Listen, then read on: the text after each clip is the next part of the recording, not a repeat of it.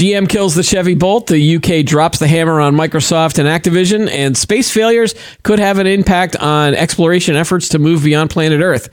We'll chat about these topics and more on this episode of Today in Tech.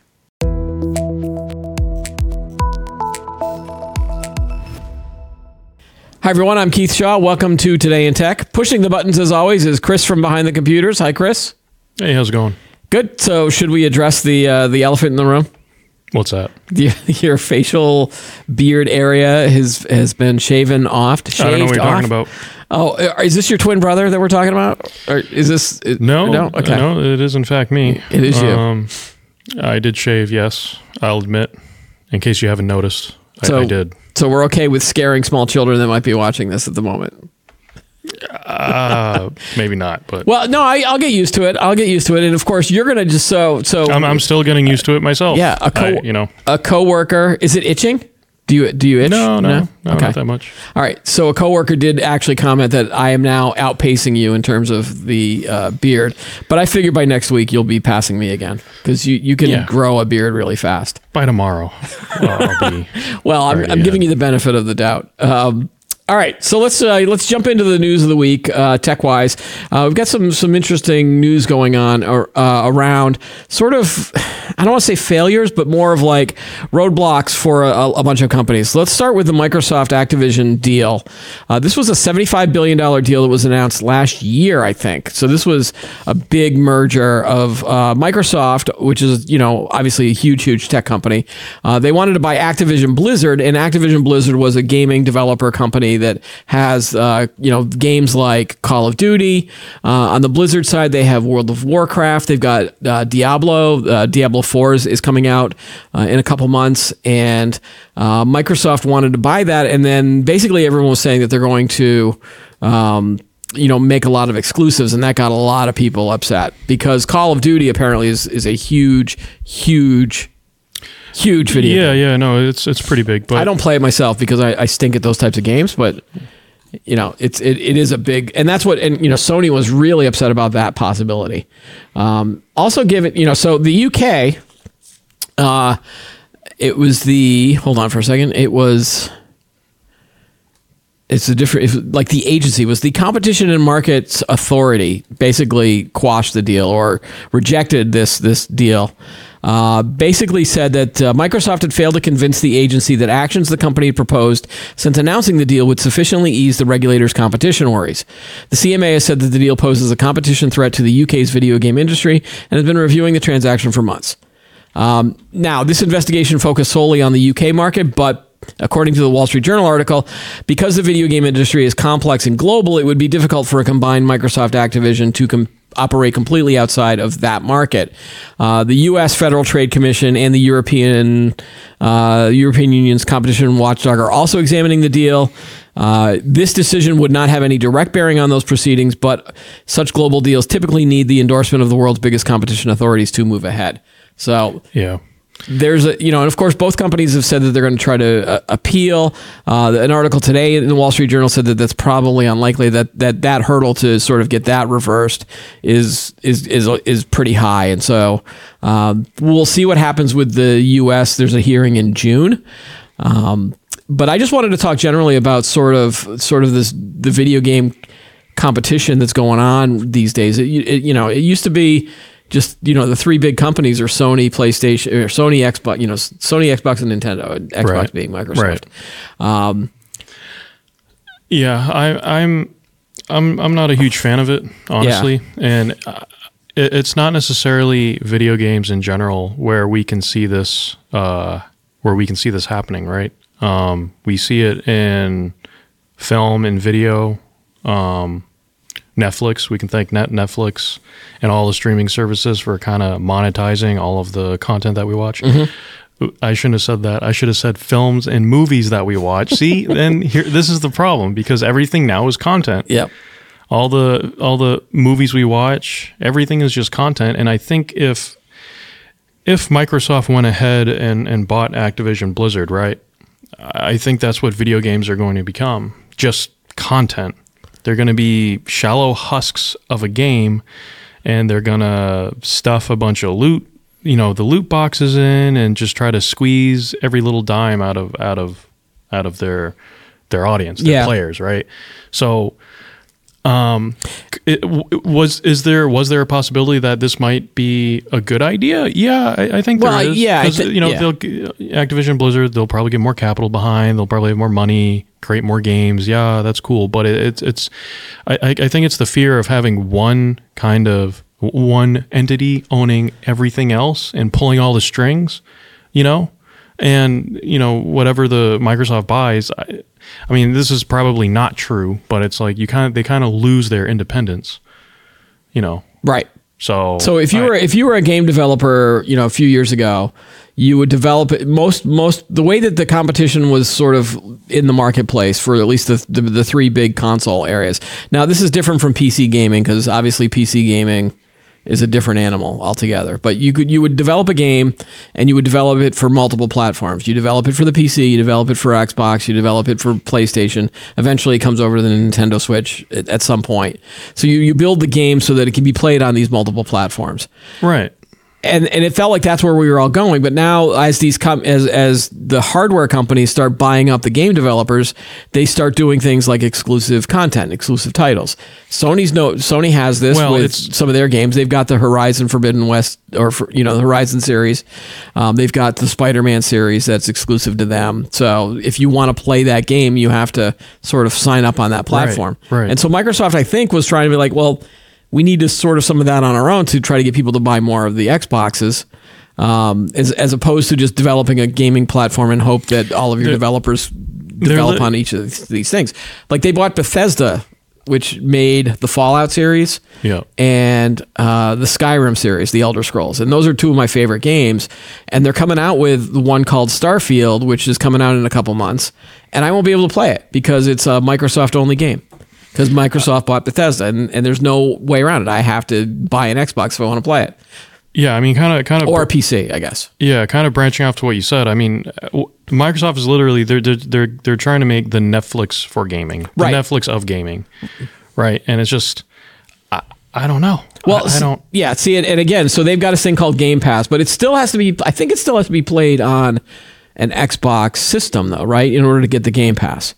Yeah. Or, I mean, it's through, maybe again, I don't. Maybe you do need. Maybe if you had a PC, you could get it through. It's the PC Microsoft. games. Yeah. It's all one and the same. But that's like the cloud gaming idea is going to happen at some point. We saw it with streaming and with your movies and your TV.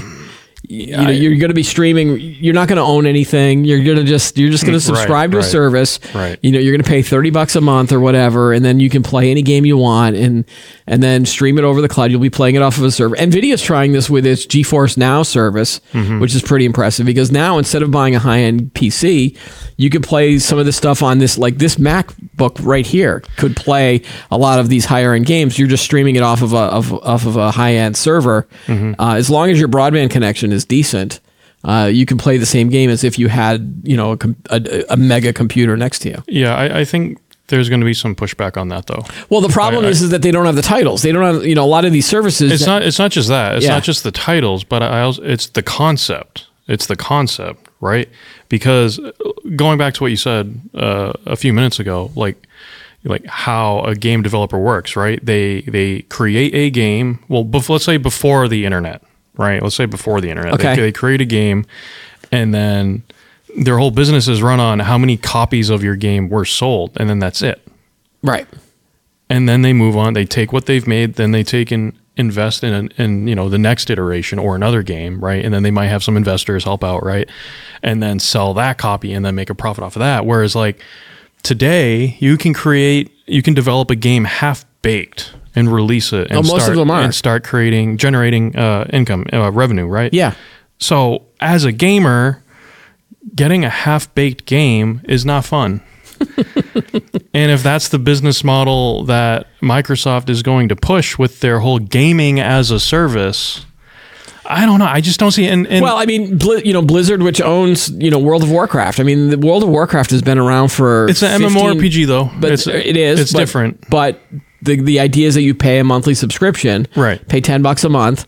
You get, because of that money that you're constantly pumping into the game, again, $120 a year. Yeah. If you've been playing for the last 10 years, that's $1,200 that you've given to them, right? Versus just a $60 game or a $50 game back then. Yeah. You get all this additional content. Except for, what's interesting is that when they then do a major release, then you have to pay again. You pay another $20 for the DLC. Right. But, you're constantly giving them more and more money. And the idea is that they'll take that money and then make the game better than it was when it started with additional content. Fortnite's like that all the time. Like Fortnite is constantly evolving, adding new player skins, adding new, changing the map around. So yeah, but that was to be expected with MMORPGs. That's right? more of a games as a It's service type thing. Yeah. Yeah, exactly. So like, what was the game I used to play back in the day? Guild Wars. It was the competitor to World of Warcraft. Yep. And I liked Guild Wars because it was free to play. Yeah. And then you have microtransactions. Right. And then you have transactions in the game. Yeah, you have microtransactions, right? Which was fine because the expectation is the game is free. You're not paying for it. You're not paying the $60, $70, right?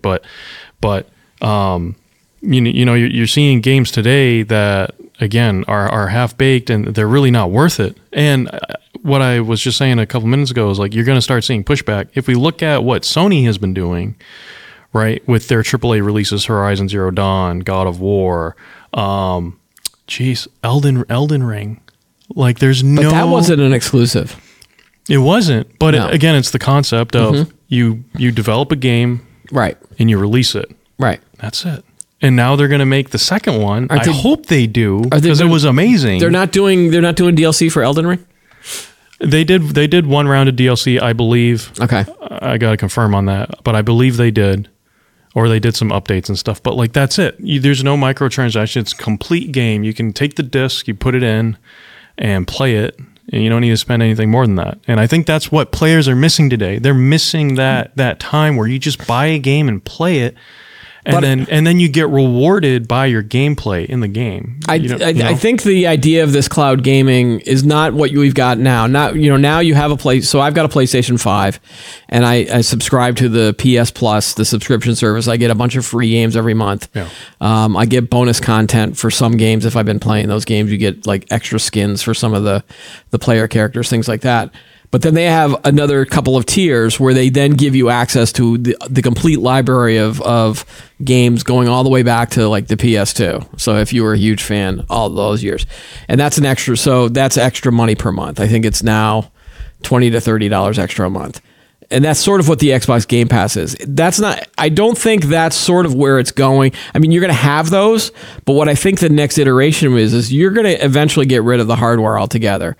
And you're going to basically just buy a controller, and that controller is going to either be wired into a little box that connects to your broadband, or it's going to be wireless, and you're just basically going to be streaming these games off the server, and all of the games that you can do, and I think they just have to figure out the right price for it, and then as the game gets released, you don't have to buy a physical copy, even a digital copy. It just becomes part of the service.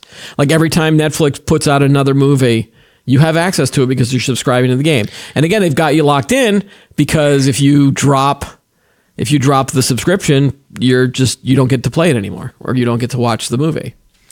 Yeah, and then I mean, for Netflix, you don't necessarily own. Why does that not make sense for you as a consumer? I guess. Well, I mean, look at Stadia. Remember Google Stadia? Yeah, but that's Google. Yeah, that failed miserably. That's basically a cloud service, a gaming cloud service. That failed horribly.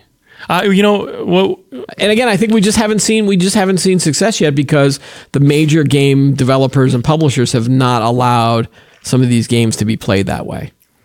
And maybe that's what Microsoft needs to do that with big AAA titles from these publishers. I think at the end I'll remain cautiously optimistic. Okay. How about that? I'll stay cautiously optimistic, and I still hope that we do see more game developers creating more games like Elden Ring, God of War, Horizon Zero Dawn. There's probably going to be options. It's going to be the cloud route and then the old school, gamer route. I don't know. Do you know that I recently crossed that chasm between always getting a physical copy of the game versus now digital copy? I'm now in the digital copy world, and you know what did it for me? Digital. You know what it did it for me? What? The supply chain shortages. Well, like that Harry Potter game came out, the Hogwarts Legacy. Yeah. And I tried to go to my local GameStop to get it, and they're like, "Oh yeah, we don't have any." Like they limited the number of physical copies. And instead of waiting and trying to go around to store after store after store to try to find it, it's like, why don't I just buy the digital game? And then it's the same price. You're still going to pay the same price. Some of that's misleading because what was it? I think it was the last Call of Duty. I think that came out. Okay. You buy the game, the physical copy, you go to the store, you pop the disc in. All it is just a key for you to download it still the game over the internet. Yeah, you still got to do the 6 gig update that takes a while to download. Yeah. I don't know. I miss the old days. And that's how I felt when I played Elden Ring. I'm like, "Oh my God, it feels out of time." It felt out of time playing that game, but in a good way. Okay. But you know what old school for me is? It's the Atari cartridge, dude. Like that's or the Nintendo one. No, yeah. I mean, I'm talking like PlayStation 2 days, right? Right. Where you buy a game and that's it. You play it. You might get some DLC if you're lucky, and I don't know. I think that the DLC has been cool to sort of extend the life of a game. Oh no, I like DLC. DLC's nice. Okay. Like I've been prepping for Diablo 4 by going back into Diablo 3, and I've been playing that for a while. On the latest season, so that was cool. One other thing on the video game before we move on is do you have a Steam Deck or any of those sort of mobile should I get into that at all? I don't know if you might not have those, but I've been monitoring the news, there's been a couple of competitors that come out, and maybe this is more of a question for any of the audience members out there to see if it's worth investing into a Steam Deck. Because again, the problem that I'm now having is that as I'm getting older, I tend to play less and less games than I did maybe 20 years ago. So I still like video games. I still like, I've never gone into the whole, I'm just going to play Candy Crush or any of those mobile games or anything like that. I tend not to do that, but when I'm out and about, it might be nice to have sort of a mobile gaming platform that I could pull out. I don't have a Steam Deck or any of the handheld. All right. We'll leave that for the audience to chime in on. All right. So the next thing I wanted to talk about, there were a bunch of different space mishaps that I wanted to sort of bring up to you. The first one was this space mission from Japan. There was a company called iSpace, and they basically were trying to land something on the moon, and apparently it accelerated before it crashed onto the moon. So they were going to land on the surface of the moon. Japan's iSpace said its lunar lander may have unexpectedly accelerated on its way down before crashing on the lunar surface. The Hakuto R Mission 1 lander was scheduled to touch down April 25th. Shortly after the scheduled landing time, no data was received indicating a touchdown. Basically, they're assuming that it basically crashed. Well, so what they're really saying, and let me help the audience out with this, is what it did was it crashed into one of Elon's SpaceX shuttles. Because he's already populated Mars and the moon. So I thought you were going to talk about the aliens, that the aliens shot it down. Because I think could be that too. Yeah. But I forgot my tinfoil hat. So, all right, moving on. So, SpaceX last week as well, they were launching their Starship without any people on it. This was a test of just to try to see if they could clear the platform. It's a new rocket. It's a new sort of platform, and it cleared the launch platform. Went up a couple miles, and then SpaceX actually detonated the self-destruct because they noticed that things were going wrong. So obviously, the company then said, "Oh no, we're going to learn a lot of data from this," and I believe that. I believe that in terms of what happened. The third story that I wanted to then bring up was I know it shouldn't be funny, but apparently Sweden launched a rocket. A research rocket launched by the Sweden Space Corporation, and basically it malfunctioned and landed inside Norway. But again, feel bad for Norway. Well, nobody was hurt apparently, and this was they don't know exactly where it landed, but there was no damage. Like it didn't land in a city, so that's good. But it's interesting that three kind of incidents over the past week. And it just feels like it's like what's going on with sort of space tech. And I know that NASA is doing a lot of privatization of some of these missions. They do want to go back to the moon. They are going to launch a crew. They're going to launch, so humans are going to land on the moon again. I think they're launching on the polar ice caps because they've discovered that there's water, and so they want to like take some robots and astronauts and then kind of explore those areas, because again, see if there's life. And this was now almost 54 years ago. This will be the 54th anniversary of the moon landing, if you believe the people that we actually landed on the moon in 1969. We did. That's just a shout out to all of the tinfoil hat wearers of the audience. And so, I'm sort of in favor of sort of these private companies sort of helping out, and it's still NASA. I still want NASA to sort of run the whole thing. But I'm just wondering, like, with all of these incidents, yes, there are mishaps and we're learning from this, but doesn't it feel like there's more mishaps these days than successes? Or is it just this was just a random coincidence of three, random events?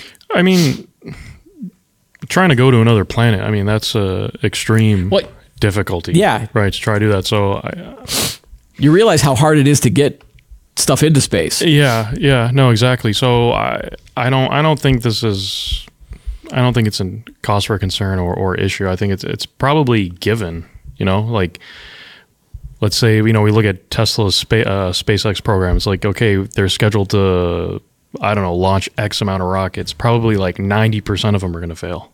Yeah. Because the only way to learn, how to do it right is you're going to have mistakes.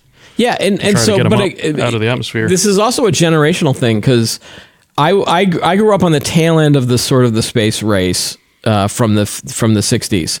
I wasn't around. I mean, I was alive, but I was only like one when they landed on the moon. So I don't remember that. I do remember as a young child, I remember watching a TV show of one of the moon landings. And it was probably the last one. So it was, old enough to remember, but it was probably the 73 or 74, whatever the last mission was. I do remember that. And my brother and I were really into sort of Kennedy Space Center. And we went there in the early days and had a bunch of rockets and astronauts and space stuff. And then Star Wars came out, and then it was like, oh, sci-fi. That's so much better than reality, in terms of the space stuff. But you're younger than me. And like, do you remember sort of anything interesting about space? Or like, were you born after the Challenger disaster? Do you remember that at all? Or is that more of a history thing for you? Like the space shuttle program? I think it happened when I was little. I can't remember exactly. But I mean, in terms of space, all I remembered was just Star Wars, Yeah. Yeah. Like even like, cause again, after they ended the space shuttle program, there was no interesting things coming out of the space sort of news other than movies, go to the International Space Station and talk to an astronaut, maybe in school, maybe they'll do something special at your school. Yeah. So the fact that NASA wants to, and then it became Mars, and then it was all about landing the rovers on Mars. I do remember watching one of the Mars landing sort of videos that they had. I think I was down with my wife. We were down at Kennedy Space Center during the transmission of the landing. So they had a thing set up and you could watch it happen live, type of a thing. But yeah, other than that, so interesting, like now the fact that we're going back to the moon is kind of a cool thing. And I was covering robotics for a while, and there's a lot of autonomous space robots that are being used. And, there's this idea that we're going to start having like a settlement on the moon, and then that sort of jumpstarts all of these things that you were reading in sci-fi. So it's cool that we're sort of doing this, but as I'm a little concerned that as these mishaps happen, I don't know if there's going to be some naysayers out there that are like, why are we doing this? And we shouldn't. This is why is this my old person voice now? Why are we doing all Keith, this? You okay? Yeah, I'm all right. So maybe it's just a coincidence that these things happen, but I'm hoping that there won't be some more incidents like this, and that we actually sort of find some successes, and that NASA sort of is able to trumpet some of these more successful missions. So, all right. Space, yay. That's my takeaway. All right. So this is another story that we've been talking about a bunch of electric vehicle stuff. And Chevy this week, or General Motors this week, announced that it was going to stop production of its electric Chevy Bolt models by the end of this year. The Chevy Bolt EV and EUV, large version of the car, make up the vast majority of the company's electric vehicle sales to date. However, the battery cells in the cars are an older design and chemistry than the automaker's newer electric vehicles, such as the GMC Hummer and Cadillac Lyriq, which utilize the Ultium architecture. So basically, it feels like this company is abandoning that sort of affordable and I use affordable in quotes. Yeah. Well, they got to upgrade, right? They're upgrading the tech, the battery tech, and it feels like because of that you have to sort of go to that high end EV market, which is going to bring it's like when you buy a new iPhone, it comes with like a new port or something or whatever. You gotta, you have to get the new model. Yes, but again, as iPhones get older, you can sort of buy refurbished ones and older ones. Can you do that with EVs? Not without replacing the skateboard, the whole battery pack. I mean, that's the thing. That's the thing with EVs is like, do you see used Teslas on the road at all? I mean, people if they're going to buy their Tesla, they're keeping it for years and years and years. Yeah, right? I'm sure you can find a used one. I mean, I'm sure. But do you have to replace the battery in that? Oh yeah, in all EVs, yeah, because it's lithium. It's lithium, so over time, just like our phones, it loses charge. It's electrical charge after X amount of years. So, I'm not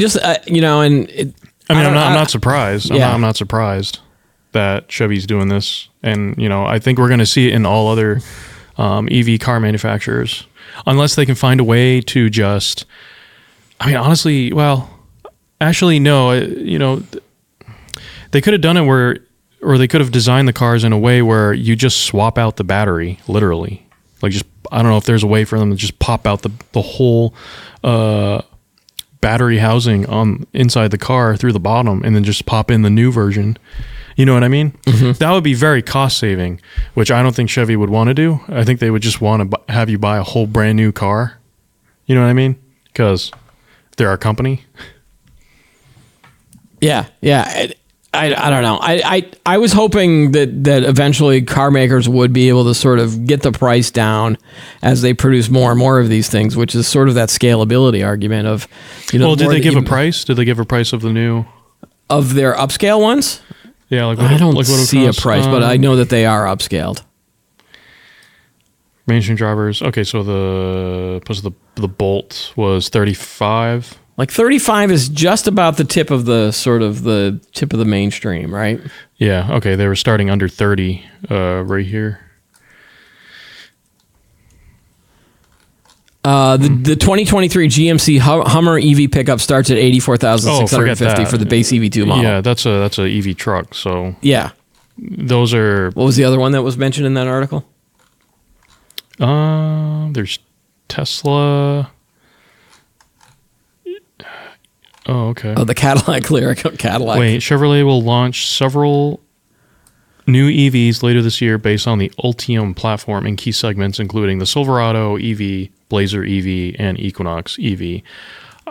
Wow, that's very bold. I didn't know they were going to do that. That's a lot. Silverado's their main pickup truck, Blazer SUV, and the Equinox. Yeah, the 2024 Cadillac Lyriq, starting at $58,590. Yeah, yikes, that's steep. So, I don't know about that. I think there was another story in the Wall Street Journal about this really tiny electric vehicle, but it was like a box. Maybe that's what we're all cursed going to be having to drive around. Well, that's all we're going to be able to afford. It's literally the size of this table. This is going to be the car that I'm going to have to drive if I'm going to go electric. Yeah, I think let's just say policymakers, government, they're under the impression that the more that we adopt the tech, EVs, that the cheaper it's going to get. I mean, that happens. Well, that's my assumption. I mean, it happens with everything, right? Yeah. I mean, we saw it in the PC sector, right, with memory, yeah, right, and storage. Yeah. As the tech evolves, as it gets adopted more and more and more, it gets cheaper. But I find this hard to adopt, because again, there are other factors at play, like, you know, upgrading the electrical grid. Is it even possible to electrify 50% of your population? Like, I don't think we have that figured out yet. And again, that's just my opinion. It's just my opinion. I don't think we have that figured out yet. And the fact that they're going to start pushing out their fleet of cars, mainly being EV, that's, again, I think that's kind of bold. And a little bit risque. So there was another interesting article in the Wall Street Journal, and this was an opinion piece about will electric vehicles end up disappointing you? That quotes a Car and Driver report where they basically they were using real-world highway test data to show that electric vehicles underperform on efficiency and range relative to the EPA figures, which by a much greater margin than internal combustion vehicles or ICE vehicles. And the number were, on their 75 mile per hour highway test, more than 350 ICE vehicles averaged 4% better fuel economy than what was stated on their labels, but the average range for an EV was 12.5% worse than the price sticker numbers. Yeah, I mean, I'm not surprised. Why? Now, why are you not surprised about that? Well, the thing is when they do these tests, and again, it's just, I'm assuming it's this way, but when they do these EPA tests, they're doing them in a lab. Okay.